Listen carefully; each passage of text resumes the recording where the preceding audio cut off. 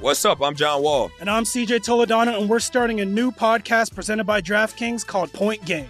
Okay, you know, like at camps and stuff like this, you take the ball out, you ain't getting the ball back. Like, you the last one up the court, they already did their thing. So I stopped that, and I just got into a rhythm and started hooping. The Lakers should sign Trae Young this summer. They got to kind of start preparing for, like, if LeBron's last year is this year, next year, whenever it is. And I feel like a pick and roll with AD and a guy like Trae Young would be deadly. Check out Point Game with John Wall and CJ Toledano on the iHeartRadio app, DraftKings YouTube, or wherever you get your podcasts.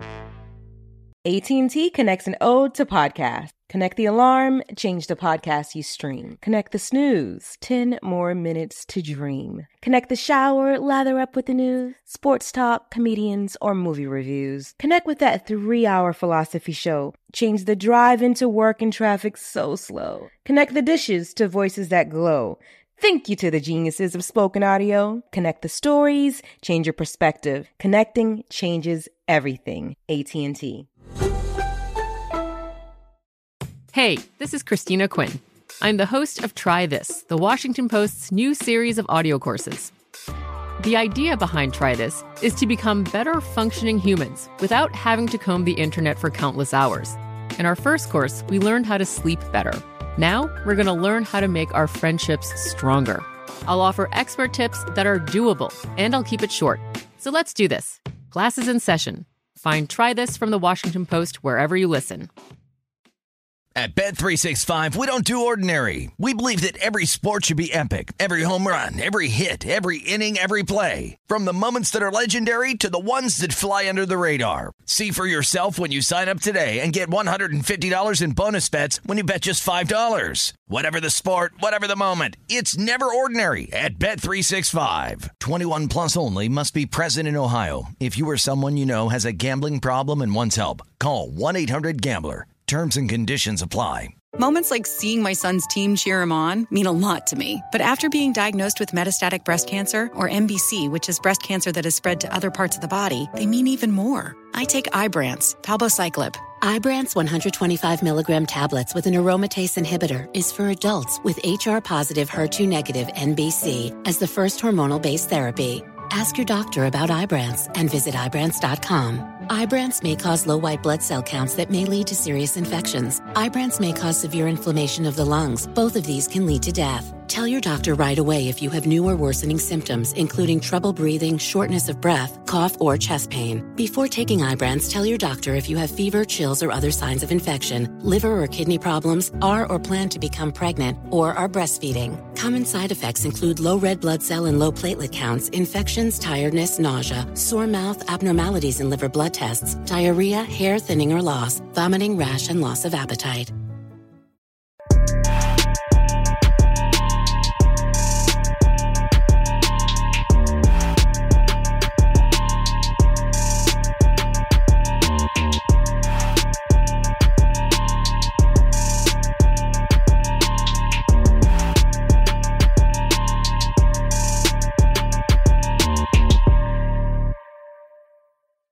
Welcome back, All the Smoke, Jack LA. We got new lighting and shit. Like, it feels like we elevating right now. Back to back. Bitch, we back. Man, season 4. Yes, sir. And I ain't got no sweaty hands. You got dry hands. You did. God must be good. I'm trying to tell you. Everyone's been checking out the shit we shot in Vegas. I hope you guys have been enjoying our Vegas run. Legends. But now, yeah, shout out Legends, the Wynn Hotel. Mm-hmm. But now we back to live guests. And this is someone, when I thought of this show, I was like, I can't wait to get this person because I think he's such a misunderstood person. It took us 4 motherfucking seasons to get him. We've been riding for him the whole time. You already know. But he's here. Welcome to the show, Dwight Howard. Hey. What's up, bro? Appreciate it. What's up, man? I am amazing. It's good to see you, man. I ain't seen you in a minute. It's good to see you guys too, man. Yeah. I want to get right to it, man. You were telling us this crazy shit you were doing in the summer, so share it with the world, and when can the rest of us watch it? Oh, man. So this summer, I decided to go to Jordan, Wadi Rum, Jordan. Middle East. 115 degrees during the day. Just bored. 40 during the night. And I decided to do this Special Forces show. And everybody's like, bro, you crazy. Like, you could die. And, yeah, I could have literally died over there in the show that I was doing. So it wasn't like it was a reality show where we go home to our nice hotel and we chill. No, sir. We really in the shit the whole day, every day, all day. What kind of stuff were you guys doing? The last day I got kidnapped. so how many days? I'll start with there. How many days? Well, I was there for 10 days total. And some people was getting put out the first day. Some people was getting put out the first day, but the last day. His big ass, knowing how strong he is, you had to let him kidnap. They had guns. They tied us up. Oh, that was for real then. Okay. So the last day, it was me and my partner, and her name's Carly Lloyd. She's a soccer player. Won 2, I think, world championships. It's me and her. We trekking through the desert. We gotta trek 3,000 meters through the desert and get from one checkpoint to another. And right before we went and started doing that, I had just learned how to use a map and a compass. So. Excuse me. What's the difference between trek and running and walking? Well, trekking is like you're going up hills, down hills. We hiding under rocks. We hiding under in valleys because there's dogs chasing us, Black Hawk helicopters looking for us. There's people on foot. Matt Damon shooting at you? Bro, yeah, it was some people like that there. So, that was the last day. But I got set on fire, tear gas. I had to run up this. Yo, he was telling this shit earlier. I'm like, you volunteer for this shit? I did volunteer. When I'm telling people I'm about to go do this, they like, bro, what the hell is wrong with you? And I'm like, you got submerged in a car and I wasn't like this. I had to hold on to the steering wheel, and they dropped the truck in the water, and I had to sit there like this till it got fully submerged in the water, and I had to wait till the staff sergeant came and tap my shoulder, and then I had to take my seatbelt off, swim out the back, and jump up and say, number 13 is okay. I wasn't even a name. I was just a number. Yeah. But it was the craziest thing and the best thing I ever did because I really went to go see if I could break myself, see where I'm at mentally and physically and spiritually, and try to go beyond that. So doing that really tested every part of me. Like, man. What did you learn about yourself? Sounds like I can really do anything with my mind, no matter what it is. One day we had to write death letters, and that was probably the hardest thing emotionally we had to do. So we started out the day getting tear gas. We go in this room, take off the mask. Staff sergeant asks us questions, and it's like something is squeezing the life out of us. So by the time we leave there, our spirits is done. Then we have to go fight. So we get back to the hotel, we rest for a little bit. Well, not the hotel, I'm sorry. That's what I called it, but to make it seem better. But we had to put on these bags and run about 2 miles up the mountain and through this valley. Then take the bags off, and we had to just scrap.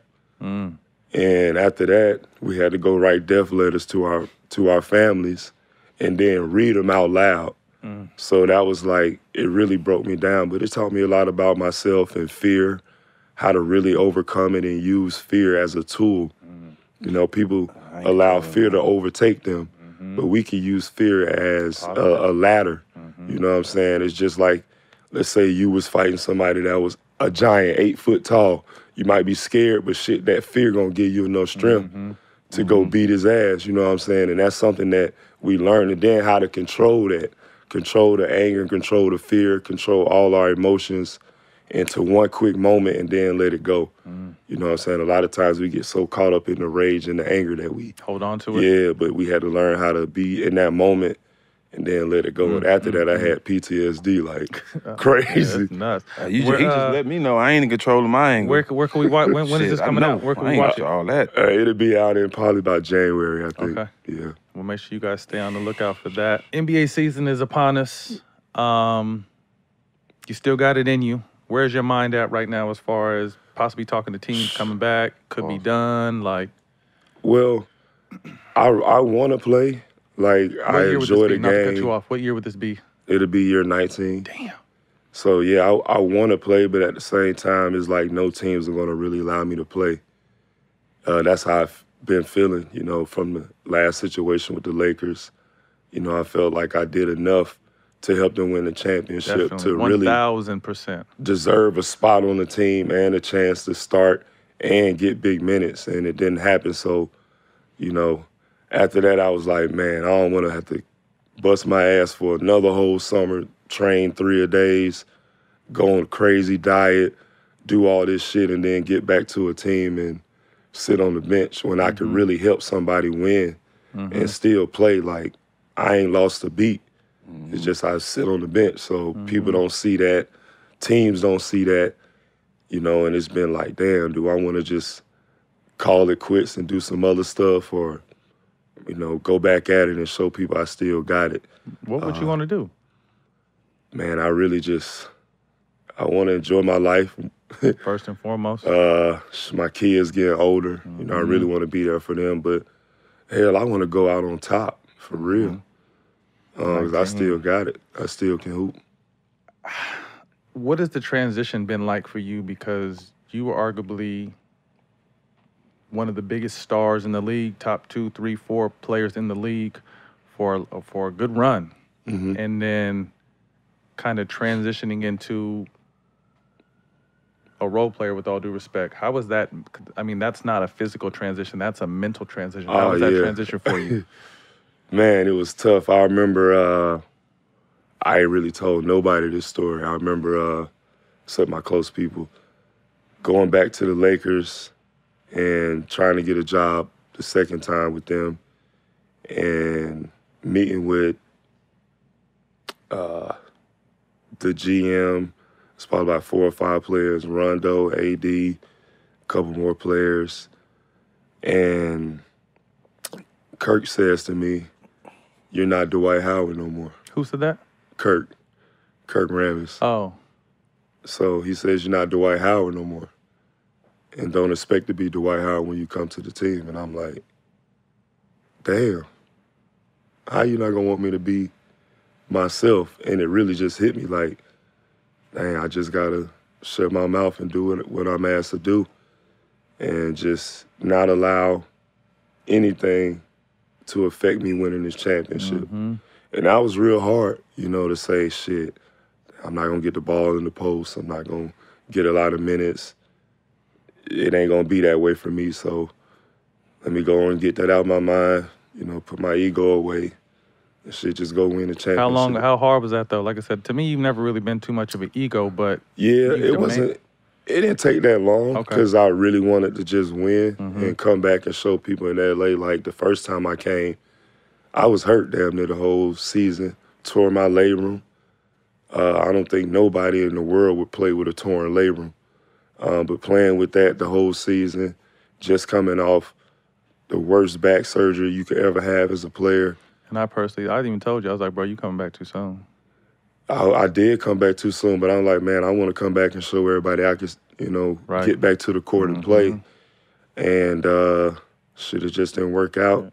So when I came back this time, I was like, nah, I ain't gonna let nothing stop this one. And we got it. Well, why, excuse me, Matt, why people say it's ego when really you didn't put in the work to get that respect? Come on, you know what I'm saying? Yeah. Like, that's why I wouldn't call it ego. You put in the work. And most players that put in the work and done what you've done and should be a shoe-in Hall of Famer, they shouldn't have to go through that.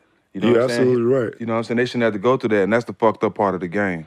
But it's like, for me, I felt like if I would say something or be open about how I felt about the whole situation, it'll make it worse. You know, so any situation that has happened with me during my career, for me, I'm like, you know what?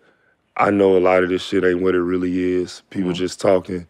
So I'm going to just keep my mouth shut and go on about my business because it ain't going to stop me from doing what I do. Got to pick and choose them. We're going to get to definitely more basketball, but I want to know, I mean, is there a chance to see you in the WWE by any chance? I always thought you were like an action figure. This is one of the strongest motherfuckers. I was telling someone the story before, so when we was in Orlando, we was in Toronto, and this motherfucker was shooting half-court shots from his sitting down. Like it was nothing. No effort, no nothing. And it was me, Sweet Lou, Vince, and Jameer all trying to tackle you in one. And Brandon Bass. Brandon Bass is strong as a motherfucker. This dude threw all of us off him like we were children. And I just looked, you know me, I'm a shit talker. I took a lot. I was just like, I remember that. Ain't right, bro. Y'all trying to duct tape me while I was there. We were trying to duct tape. That's what it was. We were trying to. I didn't remember. We was trying to duct tape him, bro. He threw Brandon Bass, me, I don't know if Vince was there. Maybe Rashard and Jameer's little ass. Yeah, all And he four of just y'all threw tried all to of us like off go like we were crazy and children, grab bro. me. It I was like, nah, get off me. But that's how he did it. Get off me. Shoe fly. It was crazy. But back to it. Is there a chance we could see you doing? I think you. Yeah, I mean, your personality. yeah. You're big as you're a big man. I would definitely enjoy being a real wrestler like that. Like my whole life growing up as a kid, you know, me and my brother wrestled. I played around acting like I was the Hulk, you know what I'm saying? And then, you know, my nickname is Randy Savage. So it tell you right there how much I love that's the wrestling. room we be calling you? In the room, yeah, Randy Savage. That was my shit. So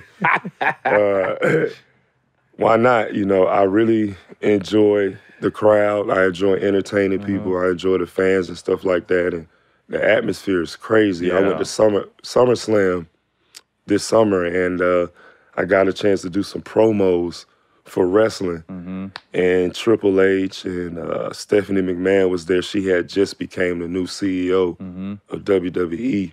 And I did my promo, and they was like, man, that was the best promo of the whole tryout, man. Do you really want to wrestle? And I was like, I think it'll be great. You know, I feel like there's so many other avenues that I can do. And after doing this thing that I did with the military this summer, it's like my mind is the most valuable thing. It's the strongest. And with that, I could do anything. It's the sharpest tool that I have in the shed. So if wrestling can happen, man, I'm gonna go get that belt. WrestleMania is in LA. This next WrestleMania is in LA. Yes. That might be it. That might be your welcome party. We was talking about it last night, me and Dylan and Jelani. I was like, it was a lot of stuff that Shaq did, but it's a lot of stuff that he couldn't do. That everything gonna go to him. He gonna take all that now. They gonna throw. We was just talking about all that stuff that Shaq couldn't do because he was too big. You know what I'm saying?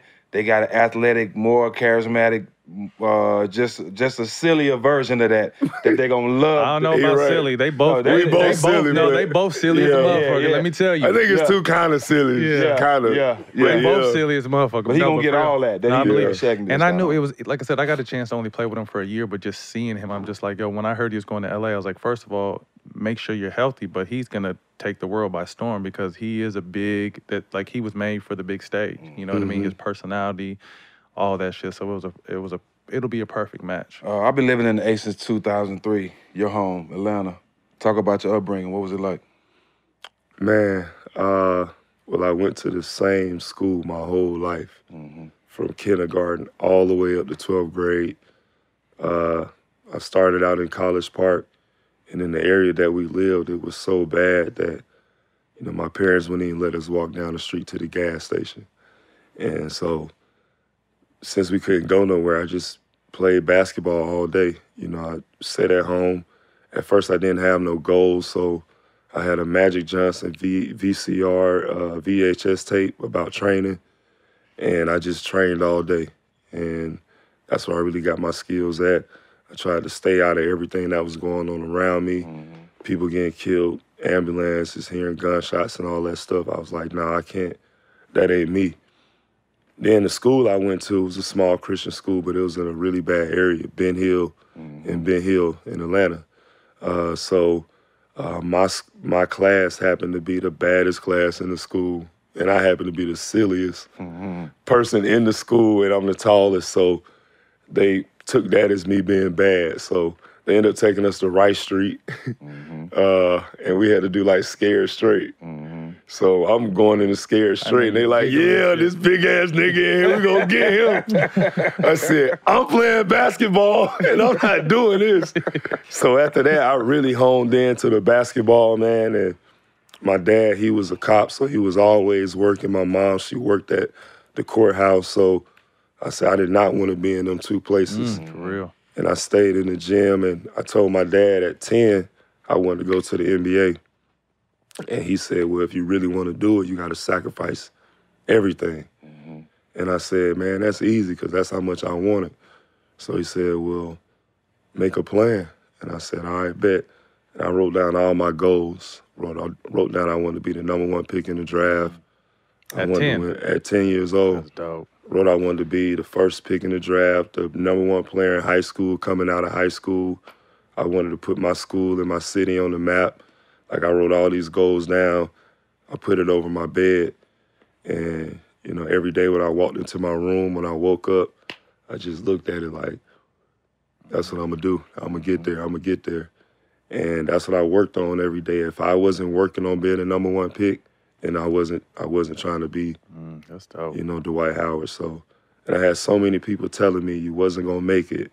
I had somebody, one of my teachers at school tell me, you was just a dumb jock. You weren't going to be shit. And I said, I'm going to make you eat your words. I'm going to show you. And I had cops tell me. I had firemen tell me. I used to play in the streets, and people just tell me you wasn't going to make it.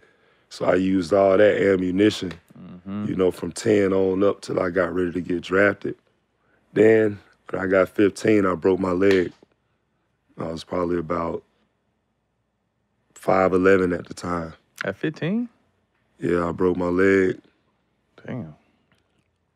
And I grew to 6'11" with my leg broke. What they put? They must have put something in. I was about to say they must have put something. They must have. Yeah, they shot him you up with something. No, it was the craziest summer in my life. This was really. After that, I promised myself I would always stay humble. I would never let the money, whatever happened to me, change me. So I just started playing with the Atlanta Celtics, and this is when Josh and Randolph they was at the time number one, number two. I was just coming on the scene, and is that Shavlik Randolph? No, Randolph Morris. Oh, okay. Yeah, he went to Kentucky. He ended up going to China and winning championships. So one day I'm at Sandtown Gym, and I go up and try to dunk. Somebody blocked my dunk, come down, break my leg, and everything stopped for me right there. No more basketball. The little chicks I was talking to, they stopped talking to me because they was like, he ain't going to be shit no more. So I was like, damn, this is crazy. I said, you know what, I got to really lock in, and I ain't going to let nothing change me. So after that, I got up every morning at 4 o'clock. I was on the track. I was running. I knew I had to be in shape because I was like, these niggas is big as shit in the league. And I'm skinny. I ain't have no muscles then. So I said, I got to be able to outrun all of them. So I tried to get in the best shape. Then after I ran every morning, I went to the gym, and Deion Glover was my trainer. So he was tough. We played one-on-one every day. He worked on every skill that I needed to get to the league. Then after that, I went to the weight room and tried to get big, and it just wasn't working. So I couldn't lift in high school. And then after that, it led up to being the number one pick.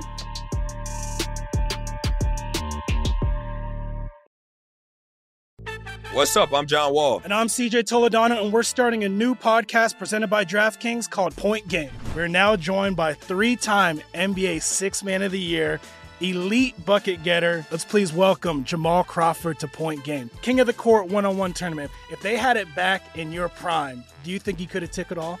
I'm going to be honest with you. I don't think I could have took it all, but I think I would have shocked a lot of people.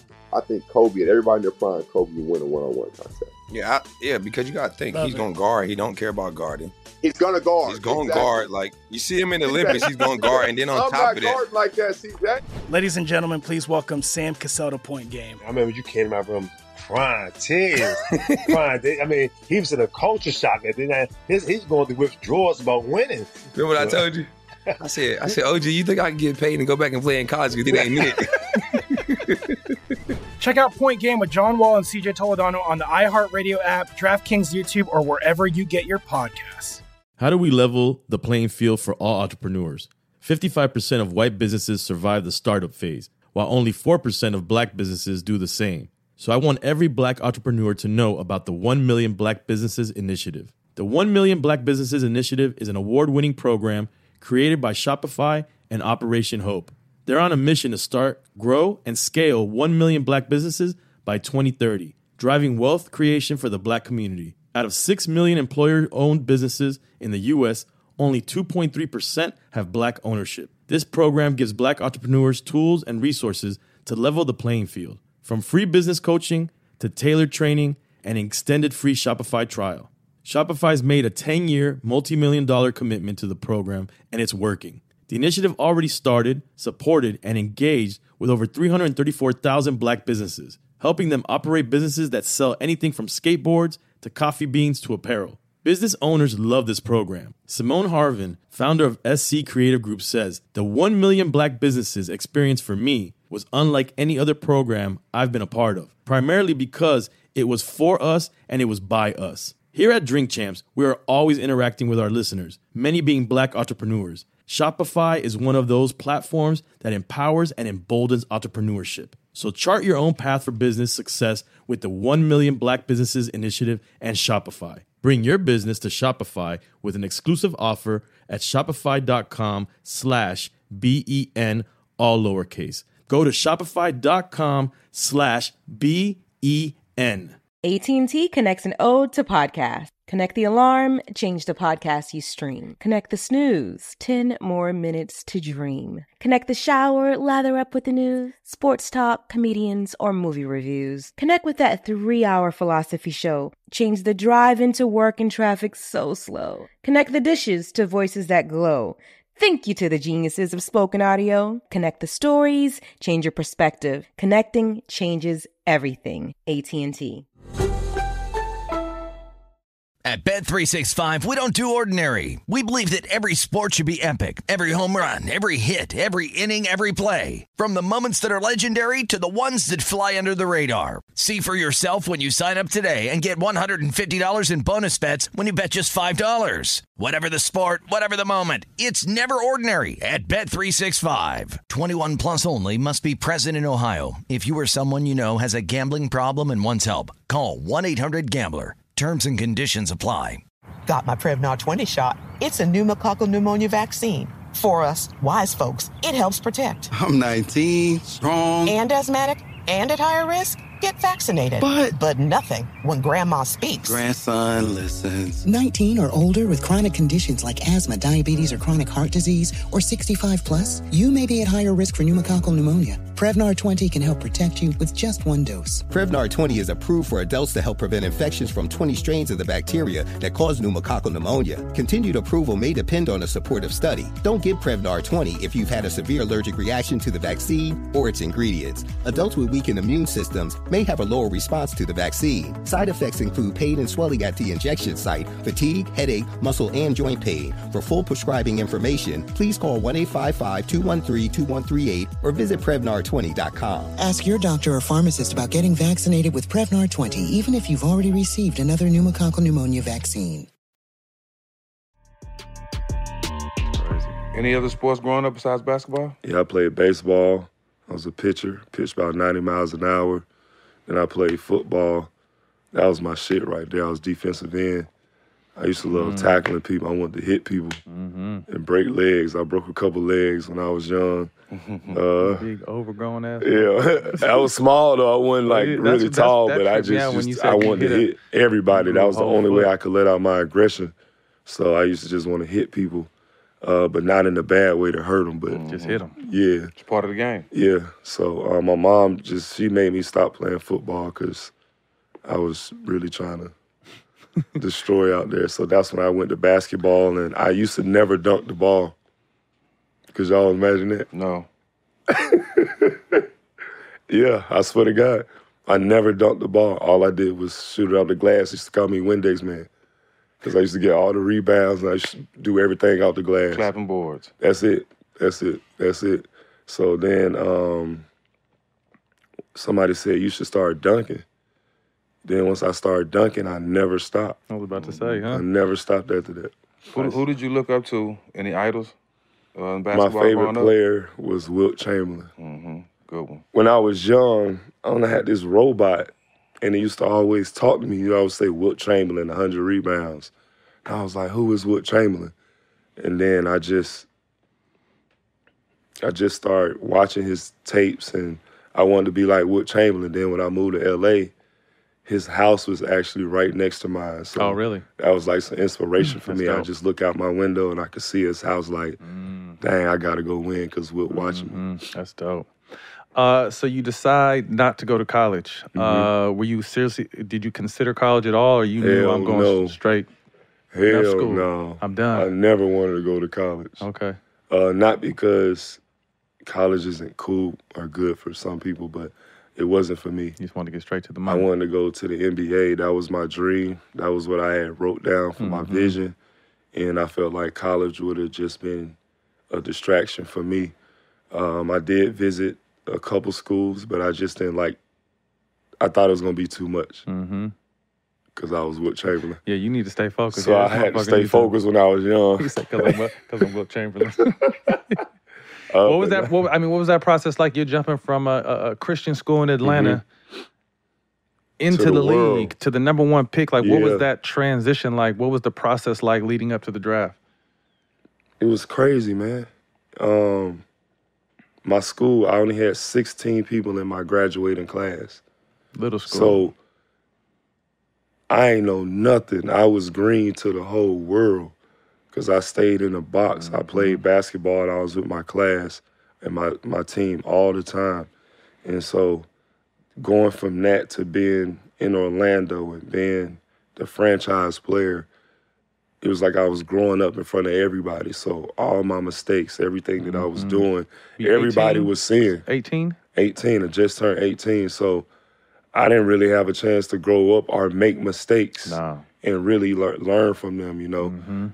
My mistakes were seen by the whole world and everything was judged based off that, you know. So for me, it was like, damn, after all this stuff, I got to really, really not, I ain't want to do nothing, be involved with no people, just stick to myself because it just became a lot.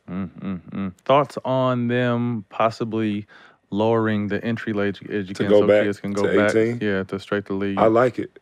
But I just think that a lot of those players need guidance. And I think that it's bad that the NBA is not having teams with more vets on them because I think that these younger players need guides.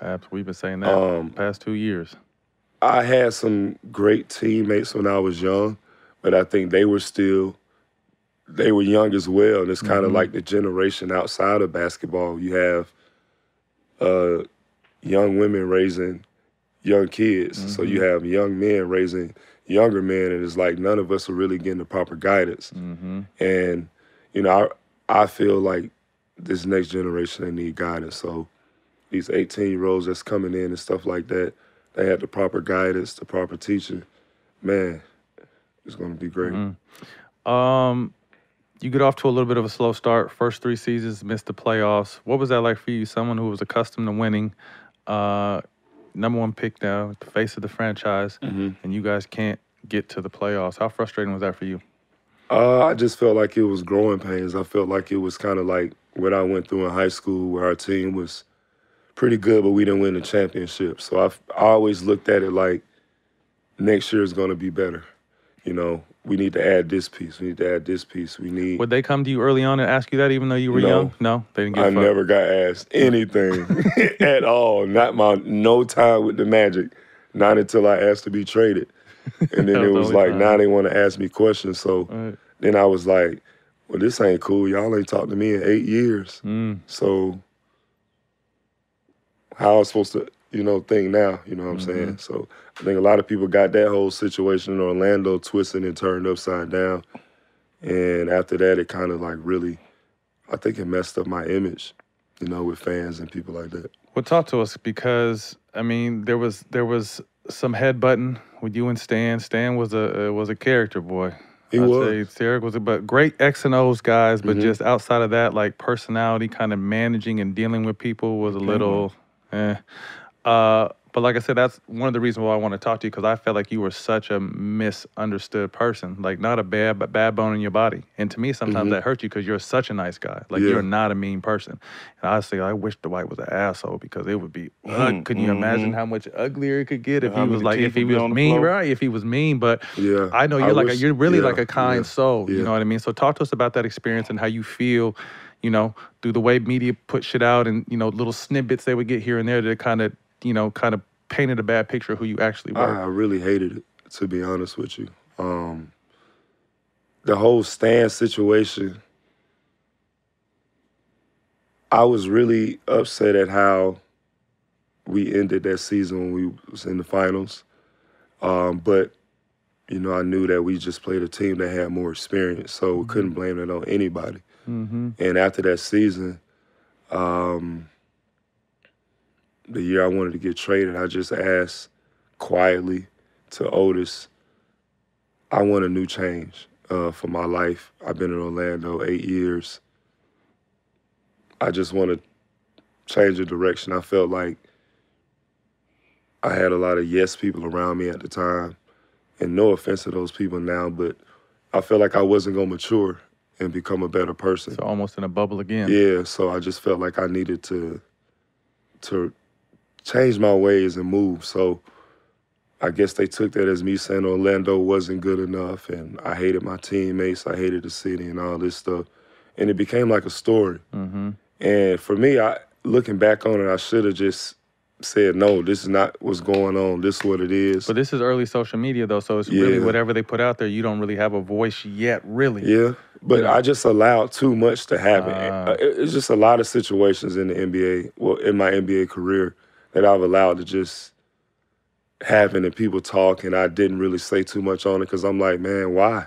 Why talk? But then the people's perception forms their reality, you know what I'm saying? So I'm over here living in my reality like, this shit ain't bothering me, I ain't think about it, but to everyone else, like, teams is seeing this, all these people are seeing this, and they like, man, Dwight like this, or he doing this, and I'm like, this ain't even nowhere near how I am or close to the truth.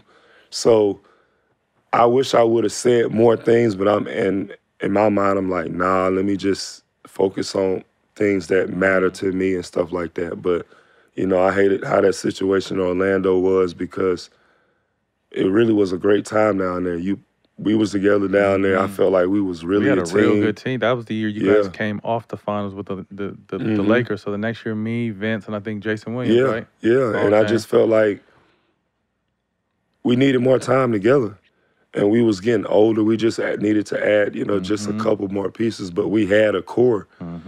And I felt like the media and people were just trying to put me against the team. And I hurt my back that year, and people on the team thinking I'm not really hurt, that I'm out partying and doing other stuff. And I'm like, I ain't even that type of dude to be doing some shit like that to my teammates. Like, that ain't even me. So it was just so much going on. And just looking back, I'm like, man, I really should have just stepped up and said something.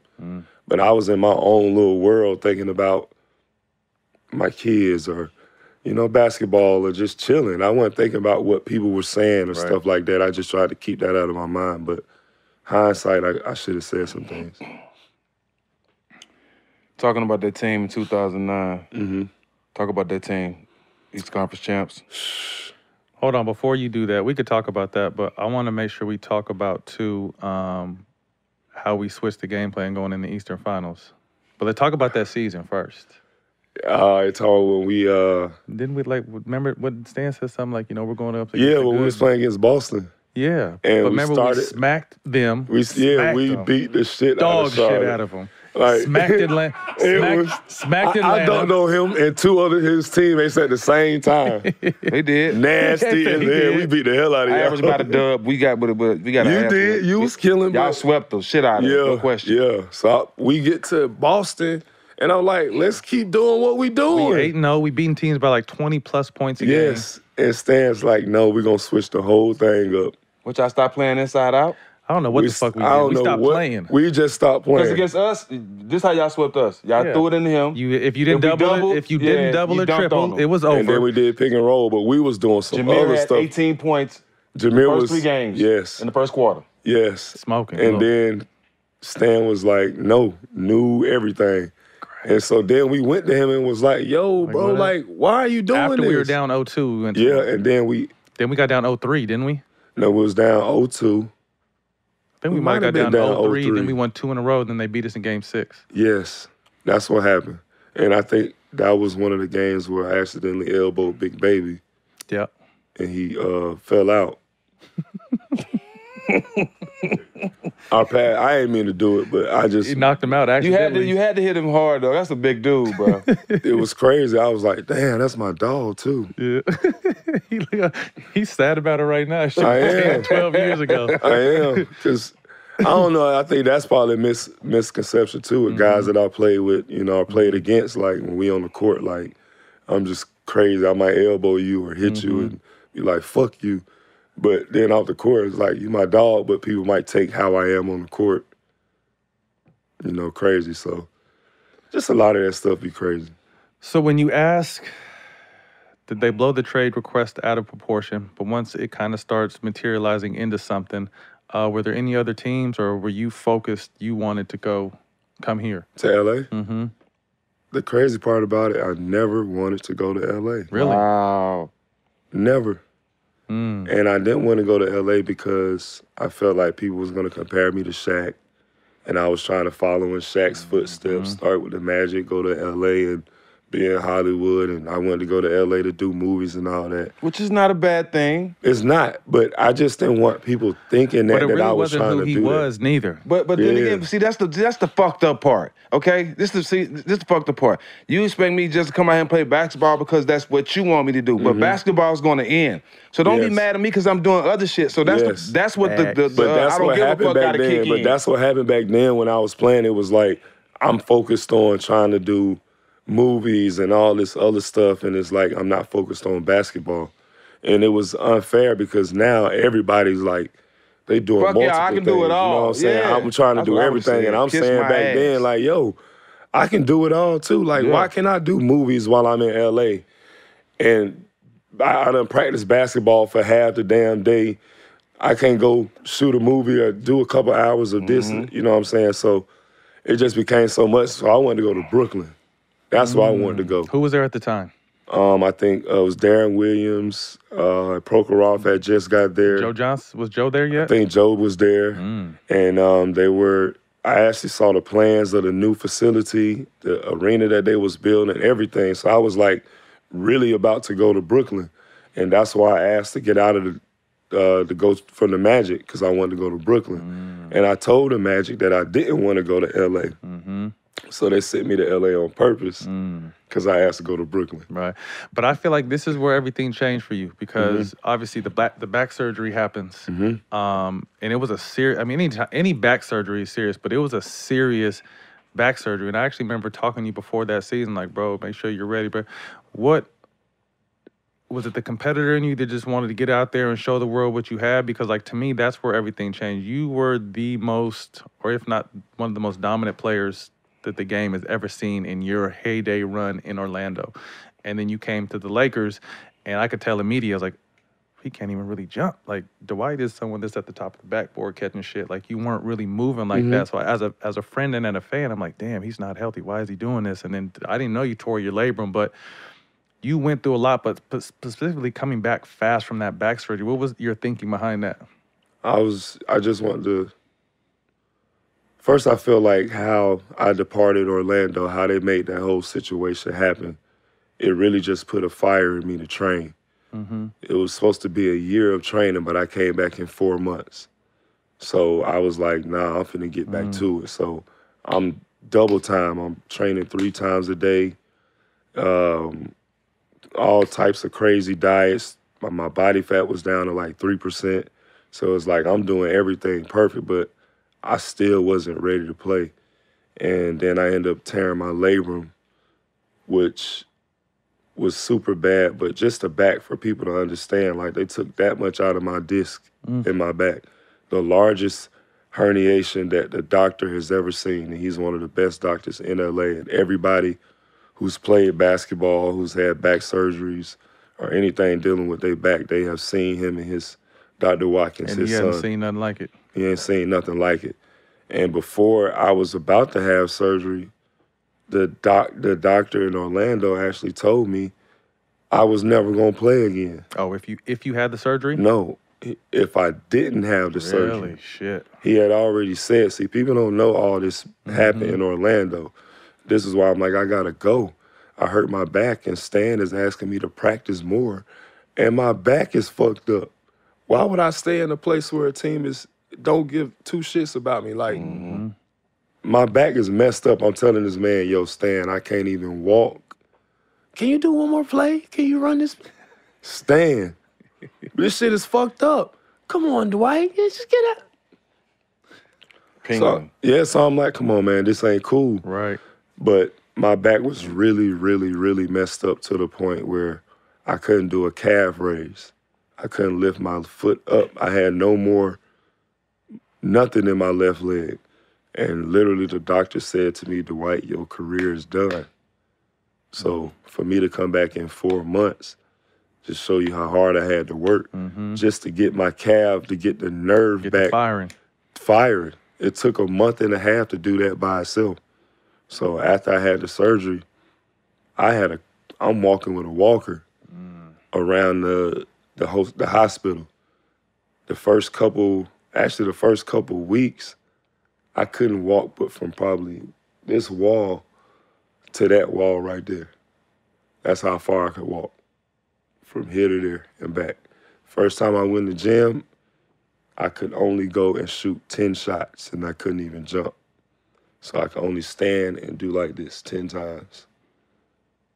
And then, any little muscle, I couldn't even fucking fart. If I farted, that shit could come out and fuck my whole back up again. God damn. So the shit was some real ass shit. People don't understand how serious that surgery was that I had and what was already going on in my back. If he would have moved whatever utensil he was using a centimeter over to the left or to the right, I could have went paralyzed.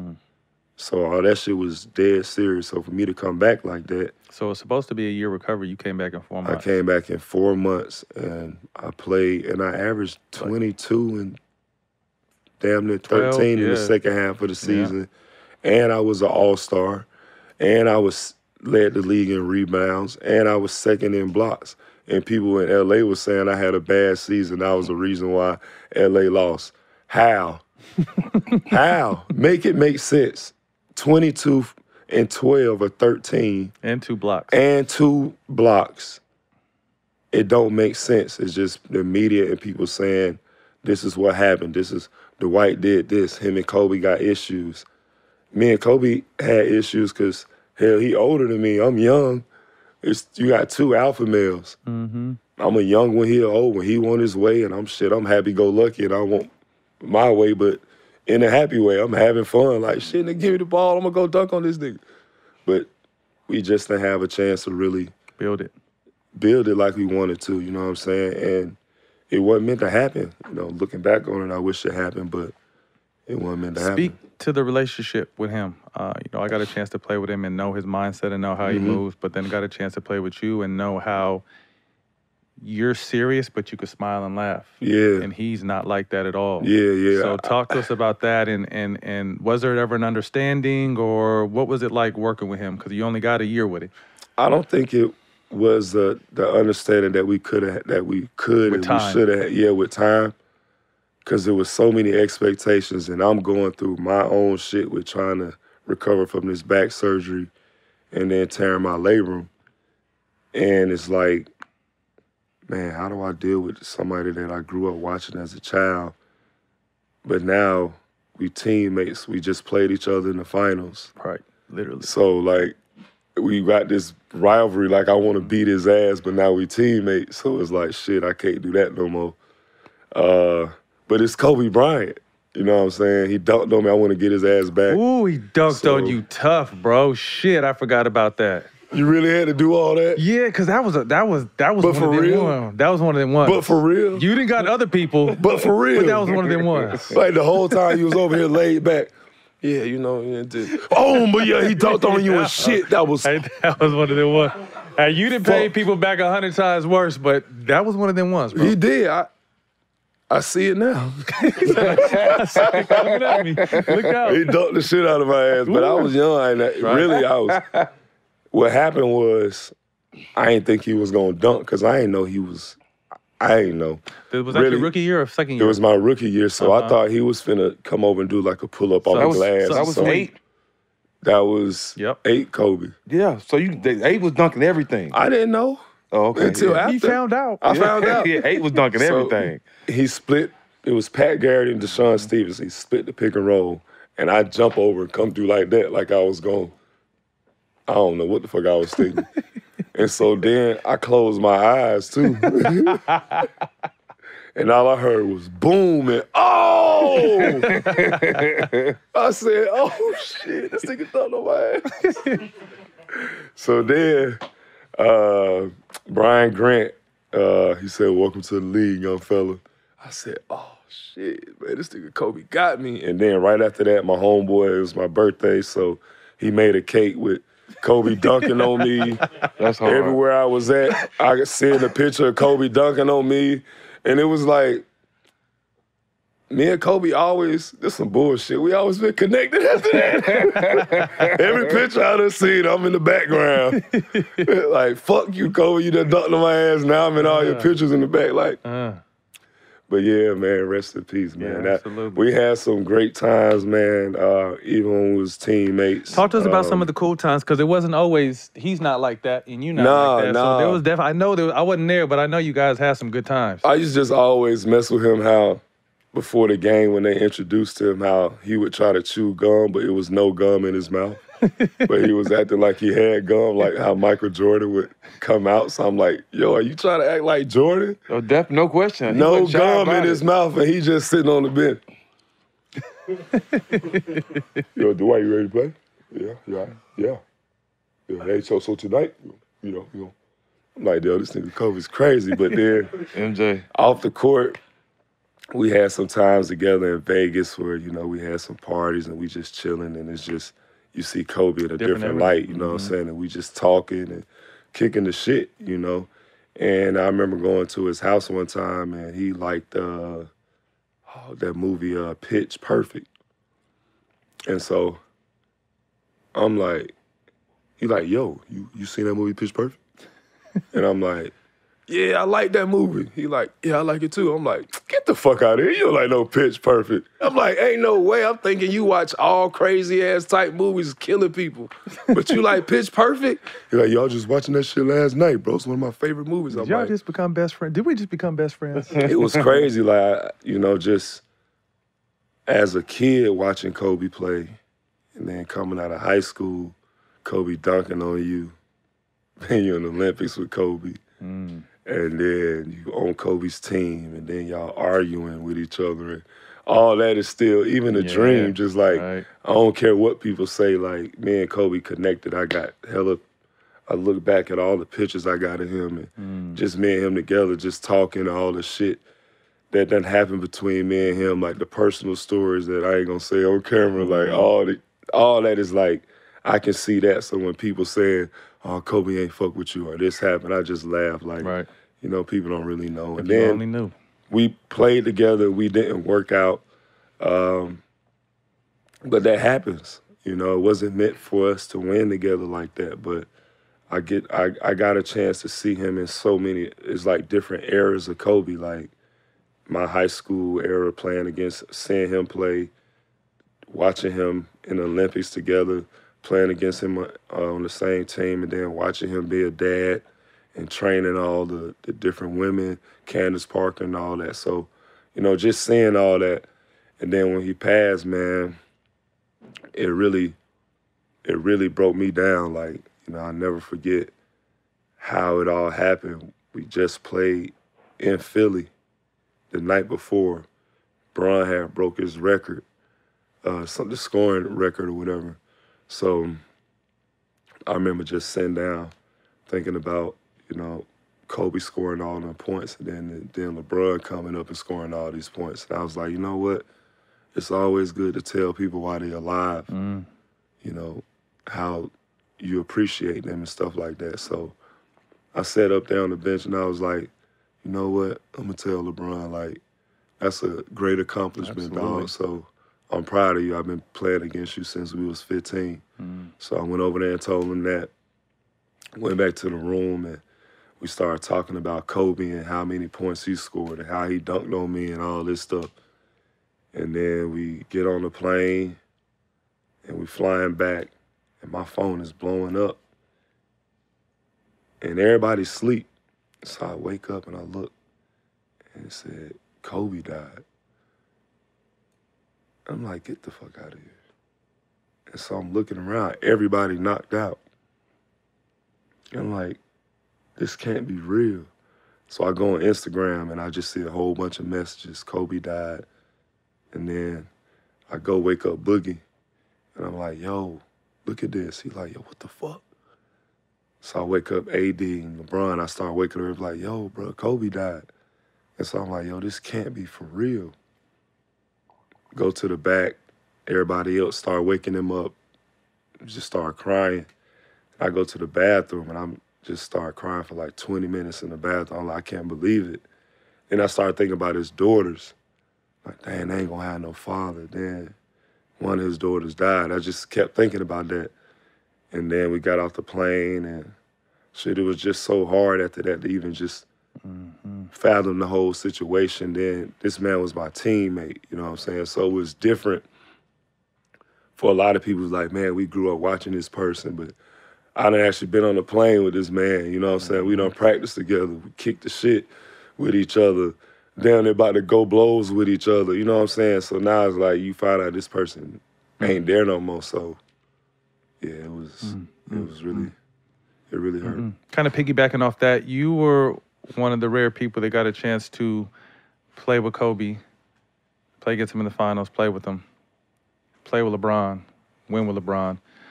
Not to compare them to, but are there any, what are some of the similarities or contrast, like? I just think they two different. It's two different. They two different people. You know what I'm saying? I always felt like Kobe was like Batman. You know what I'm saying? Like he by himself. The Dark Knight. That's Kobe. And then, you know, LeBron's like Captain America. For real, real you know, shit. that's like LeBron. So LeBron is always, he want everybody to be around, you know what I'm saying? He want to have fun. He want to dance before the games and put on his music. And Kobe just locked in. He don't say nothing. You know, all right, he got the basketball and he dribbling the heavy ball before the game. So as far as skills, I think Kobe, like, is the most skilled out of all the players as far as pure skill.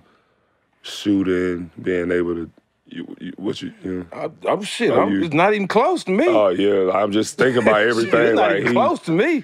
Just thinking about it, like he can do all that, like everything Jordan did. I felt like he just multiplied it. He like, perfected that shit. Yeah, like, and people mad at him for doing it. Like, why? Man, why? Like, right. You don't never try to break the wheel. You see what works, and then you use that and make it work for you. So. That's what Kobe did, and he did it with the best player ever. Like, he did everything he did and made it better. And, you know, even watching him practice, like, some things that he was doing, I was like, why is he doing it? Like, one day I saw him getting his fingers stretched. I'm like, why is he getting his fingers stretched? I just saw the lady doing this for a whole, like, hour, and I guess it was when he shot his jump shot, so it'll be smooth every time So it's just like little things like that. Like, where did he learn that from? It was just crazy to see. But then LeBron, he just got the whole package. He can pass, he can post up, he's big, he's like Magic Johnson on steroids. He should be the logo. Who? LeBron. He's the best all-around player we've ever seen. Ooh. All around? I don't think we've seen anybody better all around. Said LeBron should be the logo. Wow. I'm not mad at that at all. If you're talking about basketball, people tell kids today, yeah, Michael Jordan is the best, but if I had to tell you to look at one player, go look at LeBron James. Everybody's telling their kid that because he does everything right, on and off the court. You can't miss with LeBron. So what about Steph? He's not 6'8", 260, that can do it all, that's broke all the records. Yeah. He's not 6'8", 2. And yeah, they both getting a B though. Steph gonna get that B too. But Steph, I don't know. It's just that man Steph. Like, but a lot of kids, Steph changed the game. Yeah, no question. The newer generation. No question. Steph changed the game. Very few people did that. Yeah. So like, shoot, we gonna have LeBron and Steph on that? Yeah, I'm just like for what Steph is unbelievable. But the total aspect of a basketball player and what you're supposed to do as a basketball player and how your career's supposed to look when you finish. Yeah. It's LeBron James, bro. That's that there. That's that there. That man. Yeah. The king. I ain't mad at that.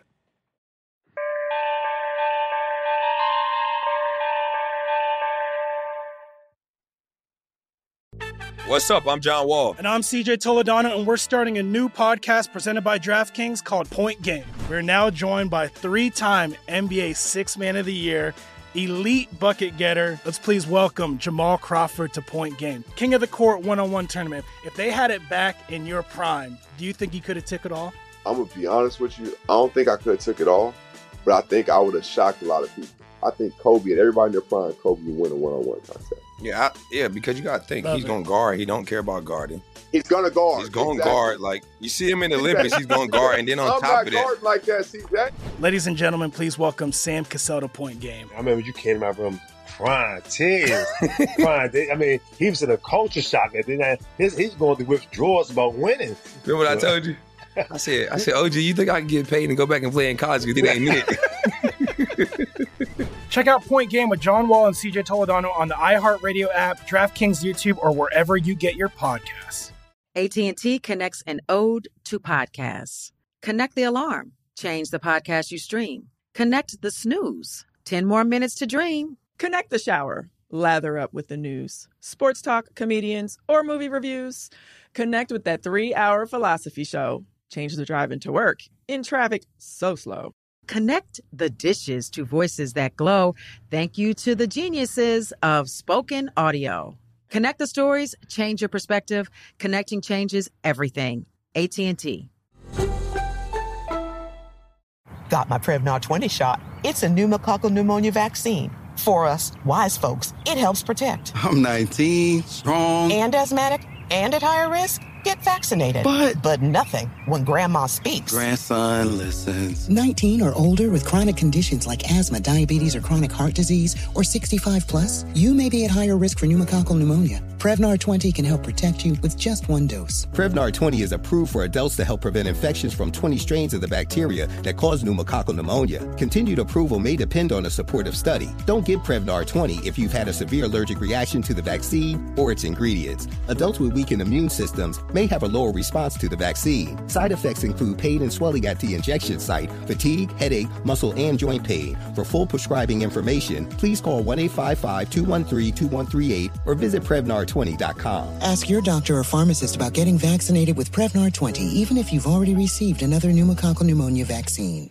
At Bet365, we don't do ordinary. We believe that every sport should be epic. Every home run, every hit, every inning, every play. From the moments that are legendary to the ones that fly under the radar. See for yourself when you sign up today and get $150 in bonus bets when you bet just $5. Whatever the sport, whatever the moment, it's never ordinary at Bet365. 21 plus only. Must be present in Ohio. If you or someone you know has a gambling problem and wants help, call 1-800-GAMBLER. Terms and conditions apply.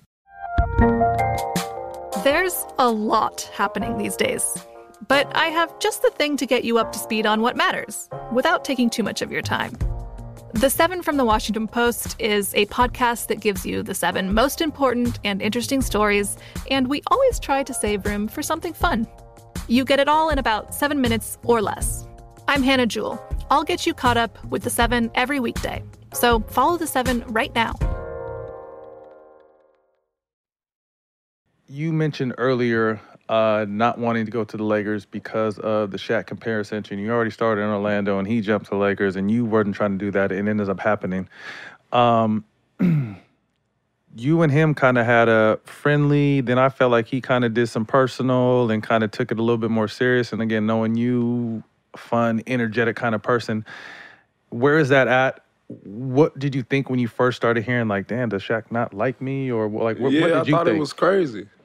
And I was thinking he want to fight or something, like, because every time it was like something on TV and somebody would say something, no, I don't think so.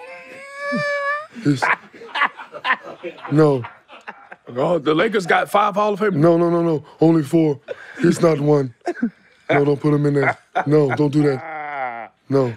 So I'm like, damn, like every time he says something about Dwight, and for me, like, you know, I like to do voices. So I do everybody voicing their mama. It don't matter who it is. It ain't me doing it because I dislike you. It's just me trying to make everybody laugh. So if he took it that way, like, he tripping. But, like, I don't know why he was like that. I never had no issues with Shaq. I never wanted to be like Shaq, but I enjoy watching Shaq do what he do. I think he's the most dominant player to ever play. Like, there's no player as dominant as Shaq. You know what I'm saying? Like, this nigga was going crazy. I remember in 11th grade watching him play against Dikembe Mutombo in the finals.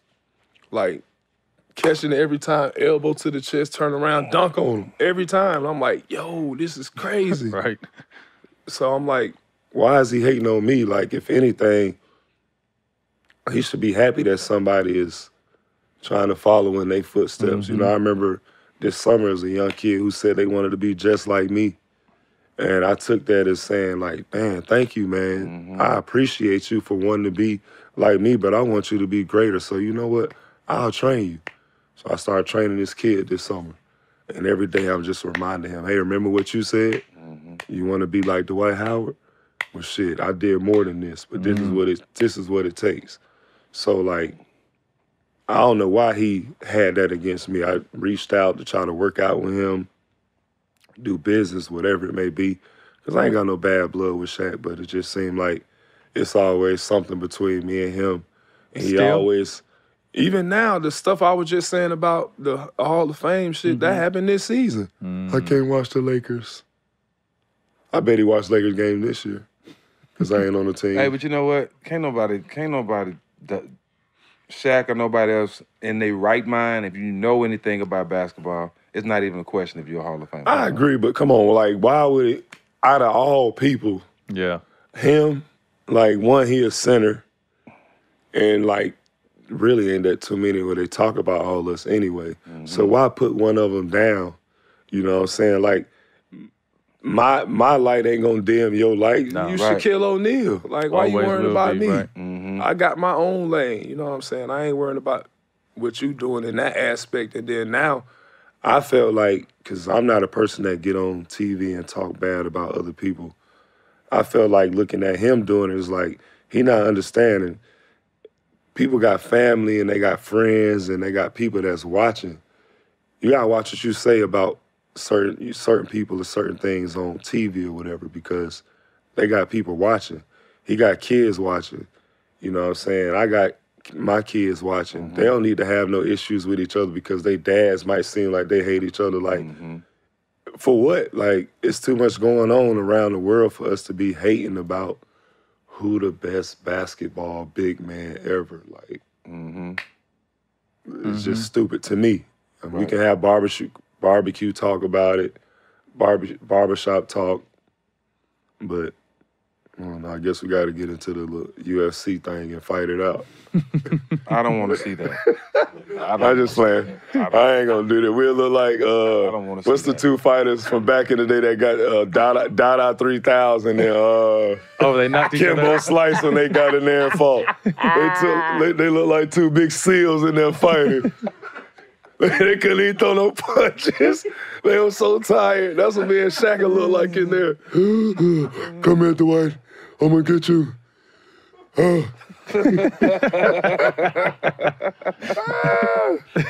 You know what I would rather see than them fight?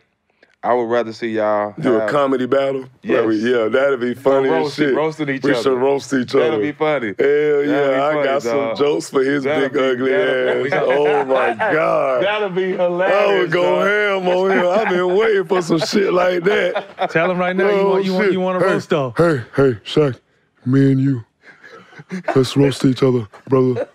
Can you dig it? Huh? Y'all crazy. Oh shit. Oh my God. Hey, you know he gonna love it. He gonna really want to fight. Where he at now?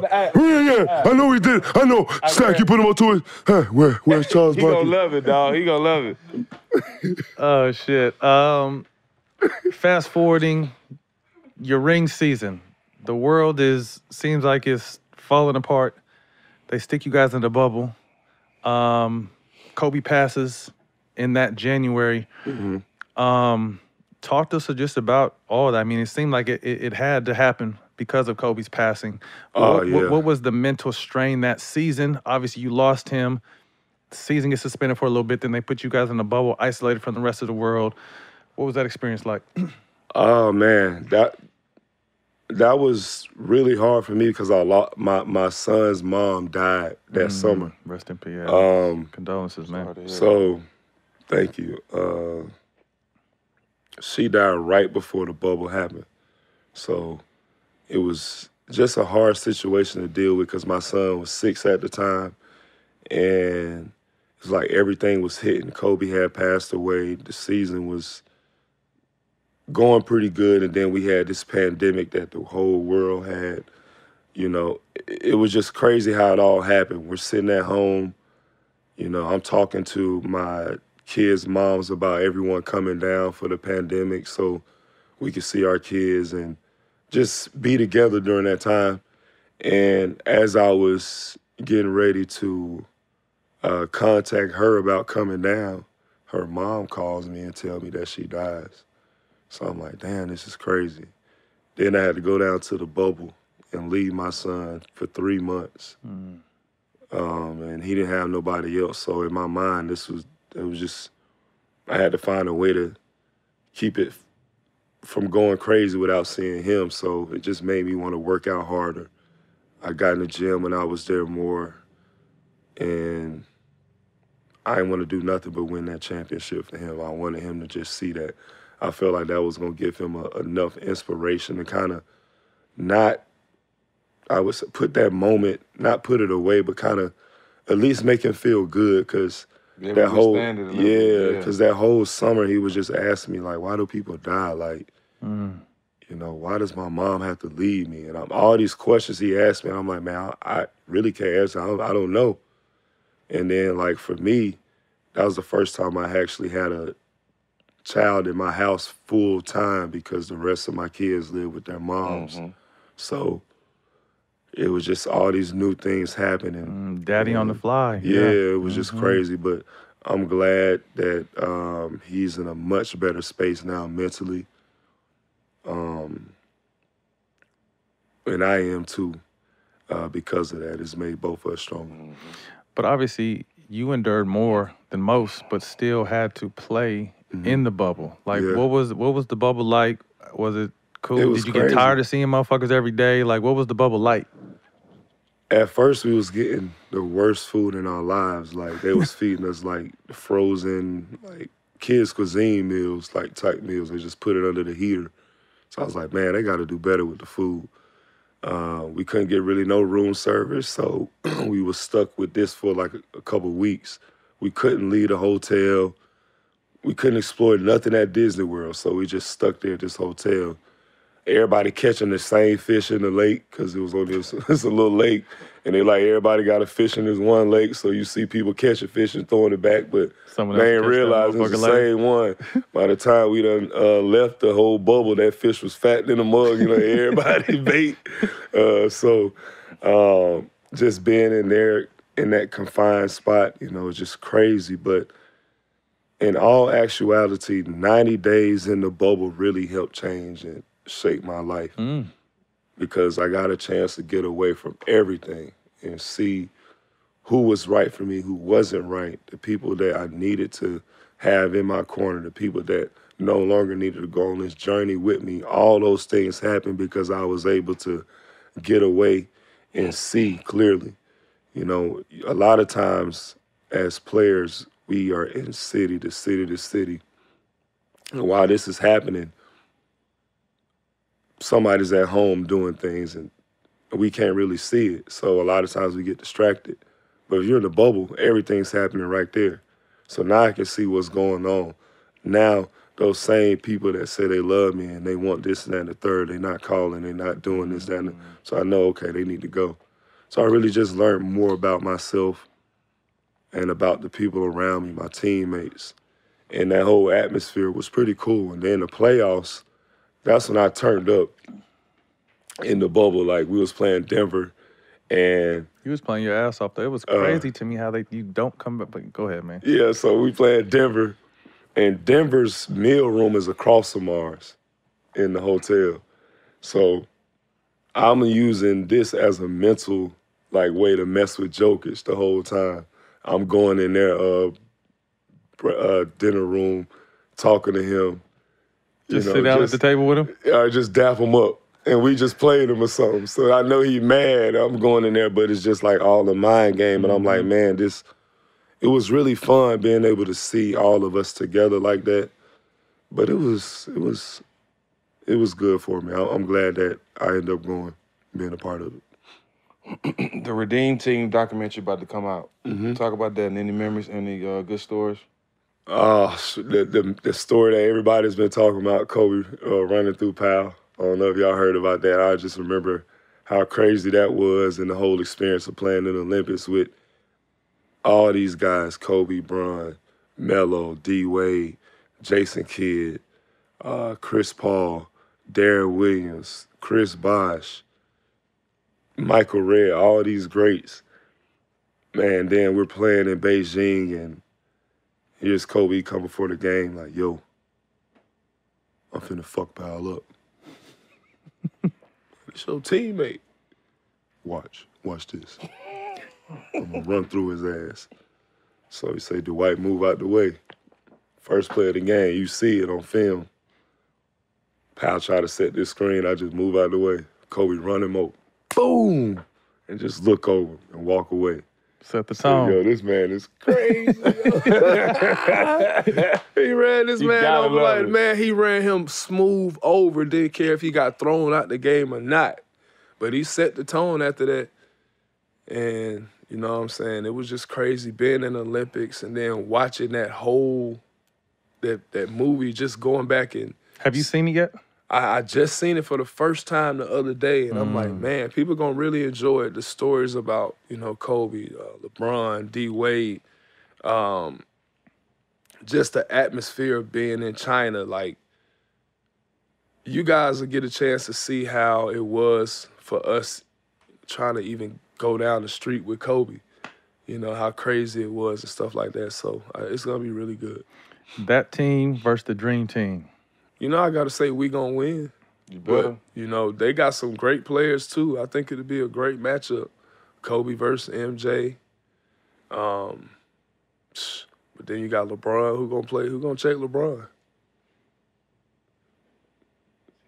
Scotty? Going to check LeBron? Back then, when we was young? Oh, my God. That's when I was touching the top of the backboard. We blocking everything. Ain't nobody coming in the paint. I got a chance to play with a lot of great players. I tell you, bro, just hats off to you. Like, I never felt more comfortable, like, getting all the way in somebody's chest, knowing you was behind me. You know what I mean? Like, Dwight was someone who's going to block the shot or he'll foul the shit out of you. Yeah, either one. And I was going to foul you, too. So it's just like, okay, we definitely have a little mental thing here. But that's what kind of bothers me, though, is because you've taken so much. To me, you were on pace to be one of the greatest. You explained what happened with the back and everything. Obviously, that derailed you from kind of continuing to climb, but you still first ballot Hall of Famer. But to me, you were someone who was so great. But then I think how fast people forget. Obviously, we live in a moment of what have you done for me lately, but how fucking great you were in that run, man. 3-time Defensive Player of the Year, back-to-back like that. I should have had 4. See? And the only reason they didn't give it to me is because I asked for a trade. How crazy is that? I was first team all defense that year. The person who won was that year? third team all defense. Who won it that year? Make it make sense. Who won it that year? Tyson Chandler. I led the team. I led the league in defensive rebounds and total rebounds and blocks. And he got the award, and they only gave it to him because I asked for a trade and all the media was going around. It was the year I asked for the trade, so it was 11 or 12, right? Yeah, 12. 12. Yeah, he was in Dallas. He was in New York. New York Knicks. Yeah. Okay, yeah. He was in New York, and he was third team all defense. Yeah, nobody on that team should ever win an award. It's no way you be third team all defense and win the Defensive Player of the Year award. It don't make sense. So that's why I was like, man, they got to go back and look at the tape. How that makes sense. Go back and look at the tape. That's crazy. I just saw they team picture for the Knicks with the new season this with year. Barrett, Brunson, and was it Randall? Yeah. Randall. And as much as I love Barrett, man, you should have seen that picture. That shit just looked like they finna lose. It don't even like the picture don't even look like they finna get no dubs. I'm just saying it scrolled down my IG and I just so happened to see it. I'm like, that photo should look like it's at the YMCA. I send all comments and complaints to this man. I'm not saying Nathan, not now, no. Y'all know y'all ain't win the shit. NBA champ, 8-time All-Star, 8-time All-NBA, 3-time Defensive Player of the Year, should have been 4. The list goes on. You were somehow left on off the top 75 list. We went crazy too. How much did that bother you? Man, it bothered me so much. I was like, man, I don't even want to play basketball no more. Yeah, and I really like just. I really was just like NBA? Understandable, bro. I was like, man, fuck it. I don't even really want to play because it's like after all this work I done put in and did, the disrespect is already too much. Like, the one thing that I'm thinking about is I help a team win a championship. Like, and I'm not cocky at all, but I know if I didn't play against Denver and I wasn't on that team in the bubble, we would not have won the championship. And I'm not being cocky. I'm not that type of person at all. Big for that team. So I know that my presence was felt in that series. But to not get a contract after that, then to go to another team and get another minimum contract, and then the team that you won the championship with won't even want to sign you to a multi. I'm like, man, this is disrespectful. And then look on TV and not on the top 75 when I knew I wasn't going to be on it when the list got down to 10 people. And I was like, yeah. And you saw the people that wasn't on it? And I saw the people that wasn't on it. I said, you know what? They finna do me dirty. I already know it. They finna do me dirty. So when it happened, I was like, man, I don't even want to play. This shit ain't even cool no more. Like, for real, like, and I just started naming players that was on there, and there's no disrespect to them in their careers. And I hate that I did that. Say the name. Anybody else can do it, but I was thinking in my head, like, there's no way that this person could even stand on the court with me. Like, this shit just blew my mind. But then I was like, you know what?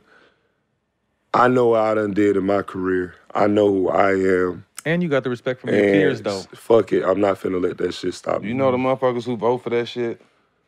Shaq. That's one. Hey, but he was on the list. But he said, no, I'm not getting a motherfucker on the 75. You know the majority of the motherfuckers that vote for that shit, though? That never played basketball. Man, don't even know how to put air on the basketball. You're right. You know what I'm saying? So that shit does not matter, bro. And then again, you, Kyrie, Vince, like, that's how you know it's bullshit. That don't even make sense. T-Mac. Like, come on, like. Bro, it was some people that you never seen in your life and never even known they played basketball on their list. All right, so I just got to name one person's name. Is it Danny Shays? Dolph Shays. Dolph Shays. There's no way he was that good. There's no way he was. I'm sorry. I'm going to go back to being. No, let's talk way. about this shit. Go ahead, Stack. Tell me. Hey, I would have bust his ass. For real. Fucking Dolph Shays. Are you kidding me? Who There's is only that? one Dolph we like, and that's Young Dolph. Rest in peace, Flipper. Rest in peace. Who is Dolph? Who is he? What does he look like? What team does he play on? know. What was his number? Anybody know? Right. Thank you. We know he was top 75. Nah, he wasn't. They just put his ass in there. He would have got cooked. Like Adrian Bronner. He would have got cooked. Oh, man. Straight up. Hey, go back to the Houston thing. It's some other motherfuckers on there, too. I just can't think right now. But that was one. That was one name. But it's some other motherfuckers. Yeah. Yeah, it's a whole bunch of you sorry motherfuckers that don't belong on that motherfucker's top 75 list. I'm going to keep it fun because I played the game, and I love the game. It's a lot of y'all that's on there that should not be on there, bro. Especially before this man, Vince Carter, and Kyrie Irving. I'm sorry. And Klay Thompson. That shit trash. And Klay. That list trash. Klay, but I'm glad Klay did what he did. I'm glad that he was afforded the opportunity to go show people why he deserved to be on the top 75. Mm-hmm. So that was good about his situation is that he got a chance. Even after they didn't put him on there, he had a knee surgery that stopped him. He was able to get back, and then he killed it in the playoffs, man. 3 years in Houston, you get a chance to play with James Harden, who's ascending to another level at that time. What was that experience like? You got a chance to play with Kobe, you played with Bron, but thinking back, playing with James in that moment, they had to change the rules for this motherfucker. What was it like playing with James in Houston? I mean, we used to call James Fred Flintstone. We used to do the little step backs and the little tippy toes, so we used to call him Fred Flintstone. And I just remember watching him develop that step back and the side step and all those moves every day in practice, to where now he's perfected it. And he was the reason why I decided to go to Houston. You know what I'm saying? Playing with Kobe, I feel like it didn't work out like I wanted, but I felt like it was a great situation in Houston. Were you starting to feel like yourself then, getting to Houston? When I got to Houston, I felt like I had got my strength back. I felt like I was a lot better mentally and physically.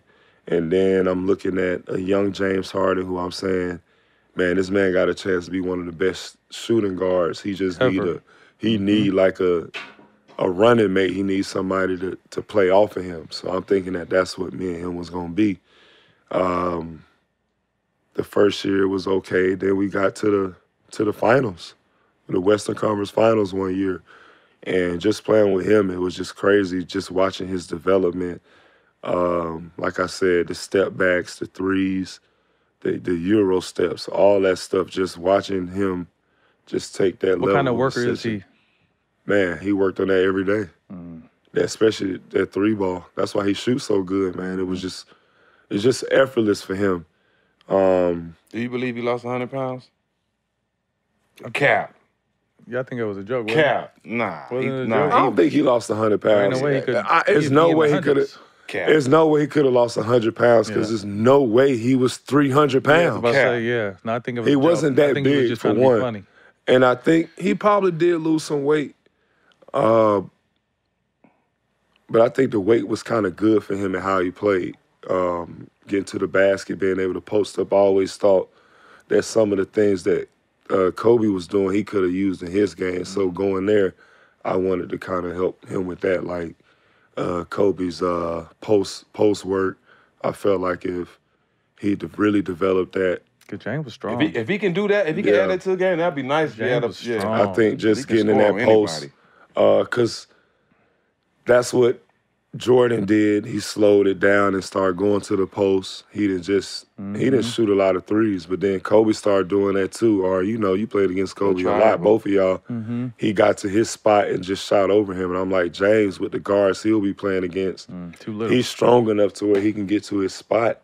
And then they got Embiid, so what you gonna do? You got to pick your poison. So I think hopefully now he really put it all together and they have a good run. State of Big Ben right now, it for a second it looked like it might have almost faded out of the NBA. The emergence of Joker and Embiid of late. I think it's different. I think when I came into the league, they wasn't allowing big men to do what they're doing now. No, weren't allowed to. Greek Freak forced them. No, it's after him. Greek Freak was different from. Well, he's talking about the state today, though. No, you're talking about like center big, though. Yeah, he's different. Like, so he's not considered a center big? No, he's not because he never played the center. He always played like the. They tried that with Tim Duncan. But what you mean, but I'm saying yeah, they did. Dwight used to have to be in the post all the time. Period. All the time. I never had a chance to stand out on a perimeter. The only time you get to some kind of set a screen. That's it. But my job, like Stan never wanted me to shoot a jump shot. Even if I shot a jump shot, he would go tell Pat, "Hey, tell Dwight to not work on jump shots. Why? I just hook shots, dunk, and get out of here. Fuck. Shit, man. Fuck." And so, like, I'm working on jump shots, but Stan's like, "No, fuck that. Hook shots, dunks, get in the post. We gonna turn five your ass, deep duck ins, and go right over the top." But now it's not like that. They want space. You know what I'm saying? So even with how Big's supposed to play now, we used to be looking for bodies to go find back in the day. Like if I'm running down the court, I'm looking to hit you if I'm running. To seal. To seal. But now it's like, no. Get out the way. No space. Get wide. Trail the play. Catch it and get into an action. Do something different. You know what I'm saying? You could have gotten your bag a little more in this era. What's crazy about it, was in a bag before I got to the league. Super bag. And when I got to the league, it was like, no more. No more of this. We don't want you to dribble. We don't want you to shoot. Too early. We don't want you to do nothing but dunk the ball. It worked out good. I got the most dunks in the history of basketball. Yeah, Perk. But hell. Now, high school, Perk was getting it off the rim. And he was bringing it up the court. Perk was nice. In and out, all that. Perk was nice. Perk, I remember playing against Perk because LeBron and them came down to Houston, the Soldiers, and Perk was on their team. It was LeBron, Perk, what's the guy played in Boston from Oakland? Drew? No. He hurt himself. He hurt himself. Leon Poe. He was on the team. So Alden was on the team. What age? What age was this? This was when we was 15. It was 15 was playing against LeBron, and they was 16. It's the first time I heard LeBron them, and it was Kendrick Perkins. That was the one that stood out. Who stood out the most to you on the other team that game? Besides LeBron. Oh, it was LeBron. It was LeBron. I didn't know who he was. Because, like, I mean, I stayed in a bubble for real. Like, I was really bubble boy. So when I started playing AAU, I remember my homeboy saying, y'all finna go play against LeBron? I was like, who the fuck is LeBron? He was like, you don't know LeBron? I was like, bruh, who is LeBron, dog? I don't know nobody. He said, bro, that nigga's supposed to be the coldest ever, bro. Already, he ain't even went to the league. And I'm like, you lying. So we get down to Houston. Warm-ups come. I'm looking to see who LeBron was. First warm-up line dunk, he do his little signature. Dude, whole crowd go crazy. My whole team looking down there. Damn, you see that? I said, that's LeBron James. Okay, all right. And then after that, I knew who LeBron James was. Yeah, that's crazy.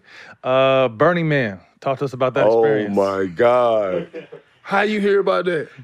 I mean, I hear about shit. That's the best experience in the world. I think everybody How many days were you out there? I was there for 6 days. I think everybody in the world needs to experience it, only just to see that we could all come together in peace and live in the same environment. Where's that at? In the desert. There's 90,000 people there. Hey, you just like the like desert, it. old dehydrated ass motherfucker. I'll be drinking hella water. That nigga like the desert. He just talking about he almost did the other shit in the desert. Now he back in the desert. Stop doing to my boy, man. Dehydrated ass motherfucker. Dehydrated. Hey, no lie though, for real. Burning Man was amazing, dog. Just to see all these people come together and celebrate life, no arguing, no fighting, great music, all good vibes. Man, it was just the best time I had. There's no money in there, so you don't pay nothing with cash. Would you do barter? If you barter, it's a bartering system. Okay. So no matter what your title is. Would you barter like your old tights from Orlando and shit? Like no, man, get out of here. What was you bartering? I gave somebody a crystal, but really, since it was my first time, people were just giving me gifts. Oh, really? Okay. And a lot of people were just coming at me, talking to me. Like, some people didn't even know who I was from Adam. I remember one day I was in this tent getting some fruit and vegetables, eating, and just vibing out to some music. And this guy came in, he's like, dude, you're a big bag motherfucker, man. I don't know who you are, but fuck, man, I feel your energy. Oh, my God. I'm like, you straight? He like, yeah, man, it's just, dude, man, I don't know you, man, but I love you, dude, man. I just want to tell you that, man, and you're a big bad motherfucker, dude. Fuck yeah. They just gave me a hug. No idea, no clue who I was. And I'm like, man, this is great, dope, man. right? Just everybody coming together, no matter who you are, no matter what you like, just be yourself, and these people there just accept you. Is like a whole week and a half of just celebrating life. In this big old desert, you get to dress how you want to dress. If you don't want to wear clothes, you ain't got to wear clothes. If you do want to wear clothes, it's kind of like Mad Max vibes. Y'all have seen Mad Max, something like that. And just listen to a whole bunch of good music, eat good. They have like meditation sessions. They have this big Burning Man in the middle that they burn on the second to last day. Then they have this temple where everybody come and they meditate in. They write notes to past loved ones and stuff like that. They do ceremonies in there. They do art all around. They have these big art trolleys with lights and stuff. It's people there all ages. The oldest person that we saw there was 98. The youngest person was probably, about 5-6 months. Damn. So it's kids there too. It's not just adults. Right. When people hear about it in the past, they think it's just some type of big sex party. And that's what people was telling me. But when I went, I was like, man, there's so much more. And you can see how we could actually come together without fighting, without arguing, and people can drink and have a good time, and it don't be nothing crazy, you know what I'm saying? And just to experience that, it was the best place that I've been, you know. So this summer was wild, man. I started out in India, went to some really cool places out there in India, went to go see the Taj Mahal. I went to this place called Varanasi. I don't know if you guys heard of that. But it's this place where they have this fire that's been burning for over 300 years, and that's where they burn everyone's body in this fire when they die, and then they put it in this magic river. And every night, everybody in this city come to this one spot, and they pray for the whole world. They pray for peace for the whole world. It was just crazy to see that. I went to Egypt, saw the pyramids, saw how massive these. Have y'all seen the pyramids? Not lying, no. I think people need to travel. Like, that's one thing. Just seeing the world, just these pyramids is so crazy to see in person. But I guess I love the desert, my dehydrated ass. Love the desert, boy. I think love the desert. Dope. All right, man. Coming down to the end, quick hitters. First thing to come to your mind: an all-time starting five, including yourself, with guys you played with. Guys, you're not gonna be on that, dog. So don't even get your hopes up. Go ahead, bro. Damn. Guys who I played. I'm just saying. I just look like you was about to say Matt. Nope, not Matt. When have I ever said Matt? Olympics. About to say that. Anybody you played with, period. Oh my God. So okay, I got Kobe, bro. That was mean. Go ahead. Kobe, bro, and me.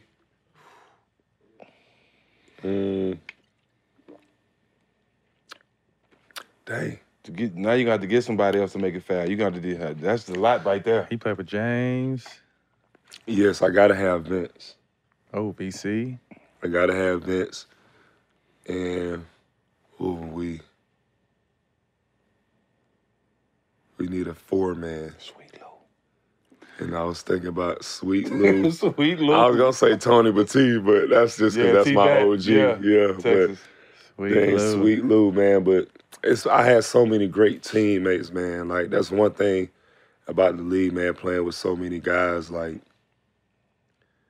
my teammates, they was like family to me. You know, you played on my team. We was always together.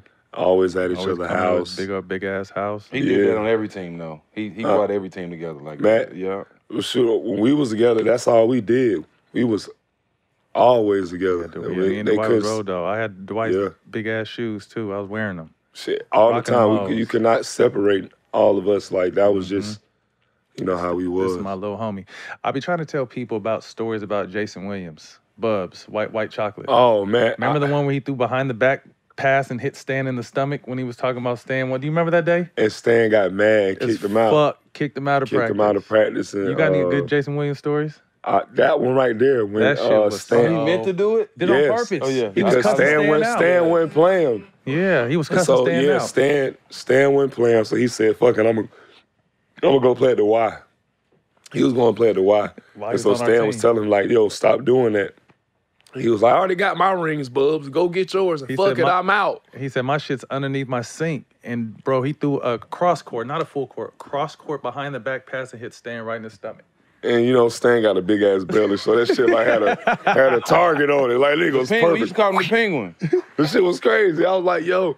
And Stan was crazy, too, but I love Stan. He would do crazy stuff, like call me in the office and talk to me with his shoes off and his little feet. He wore like a size 7, like little baby-ass feet in between his little toes. Well, you know, Dwight, I need you to rebound more. I'm like, Coach, I got what? But fucking Stan, yeah, that nigga was crazy. Go ahead. Most underrated city or country you've been to? Greatest city or country? Most underrated city or country you've been to? Ooh, That's tough. Charlotte, I think, is underrated. I like Charlotte from playing there. It's really underrated. It's a lot of things you could get into in Charlotte. And you get all 4 seasons. Greatest city. The greatest city? Oh, I got to go with Atlanta. Tell him, shout it.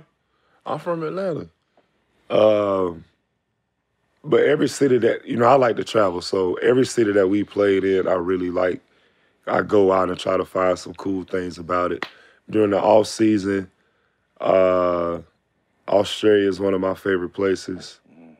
India, obviously Africa, Egypt. After going this summer, like I suggest, that's one place. Like Egypt is crazy. Like the vibe, everybody's out having a great time. The music, riding camels, seeing the pyramids, it's unbelievable. Dream Music Festival. Who would open that and who would close it for you? Who would open my Dream Music Festival? That's tough. Okay. I gotta have Lil Wayne and Drake open it. Lil Wayne and Drake. Tunchi, happy birthday, Tune. He came and coached your game one time, right? Or was he just there? Yes, that was the game we had in Orlando. In Where was it, in Orlando? Him and Floyd came and coached. Yeah, that was right. But okay, we got Drake and we got Lil Wayne started. Then we're gonna have Gunna and Thug. They gonna come in and do their thing. In the middle? In the middle, they gonna come in and do You gonna their get them out of thing. jail real quick? Real quick, Okay. come in and do their little show. Free YSL. All YSL, all them gonna come out. And then we gotta have Young Nudie, A-Town guy. All Atlanta gotta rap. And we gotta close it with the Wizard, man. Future. Pluto. Pluto. Yes, sir. ain't Gotta mad at close it with Future. That's my twin right now. Y'all do look alike, too. No, he just mean they have a lot of babies. Nah, they look alike. Hey, man, y'all gotta stop, man. People don't think I got 7. I can't talk, dog. You got 7? Yes. By 8 baby See, mamas. you the one. And the bonus daughter. You got 8 baby mamas? No. You got another one you ain't No. Top 5 centers all time. Dolph Shays. Top 5 centers all time. Dolph Shays averaged 18. Okay, that's solid. A game. He averaged 18 a game. We had what, 19 for a career, 19K for real for the career? Solid. He put up numbers. 38%. And what year he played? 50s and 60s. I'm better than damn near everybody that played back then. Put your money on it. I put money on that too. Yeah, come on, I was cooking too now. Top 5. I seen your highlight shit the other day. You posted that shit. Yeah, I'm gonna keep giving him one every now and then, Matt. It's because you had that CHP mustache. That shit went right here. That Ron Jeremy? Nigga had the straight California Highway Patrol mustache. That nigga had no other facial hair. Top 5. Let me see. Yeah, top 5 I centers. gotta start. Oh shoot, Wilt Chamberlain, Shaq, Kareem, The Dream, and me. I'm That's putting what I'm myself talking in the about. top Talk your 5. motherfucking shit, come bro. on, Right, Talk I'm your in the shit. top 5. There I you don't go. care what nobody got to say. Talk your shit. I'm in the top 5. You can say I'm not top 75, but I'm gonna put myself They in the can't top say 5 that. centers. Can't say that. They can't say that. If you could see one guest on All the Smoke, who would it be? One guest on All the Smoke. Who would I want to see on here? Shoot, has Shaq been on here? Y'all know I'm Ron Burgundy, so y'all didn't put that Shaq on. been on. Shaq been on here, right? I stopped right there at the question. Who? Don't cheat me out of my question. Put the whole thing What's down the there. lady? She just did a movie. Sports or no sports? No, Don't wherever matter. you want. Don't matter. Don't matter. We versatile now. Yeah, everybody. Man, that's tough. Future. Ooh, Thank good you. call. The Wizard. Y'all got to get Future. That's the on homie. here. Yeah. Y'all him got to on. get some. Yeah, Pluto. Future. Get him on. Get- They get- said they was actually working on him this trip. I don't know if Pluto. we're going to end up getting him. Get But Future on here. Dwight, man, we wanted to thank you. We're big on giving flowers on this show. I've always been a brother of yours, but really more just a fan and let you know, man, how great your career has been. No matter what fucking list you're on or not, you're one of the greatest to ever do it, man. And we really appreciate your time, I appreciate that, man. No Thank you, man. He got ADD. We got a little a box for you, bro. Hey. Showtime merch. Where can they get it? You remember? It's been a minute. No, I don't.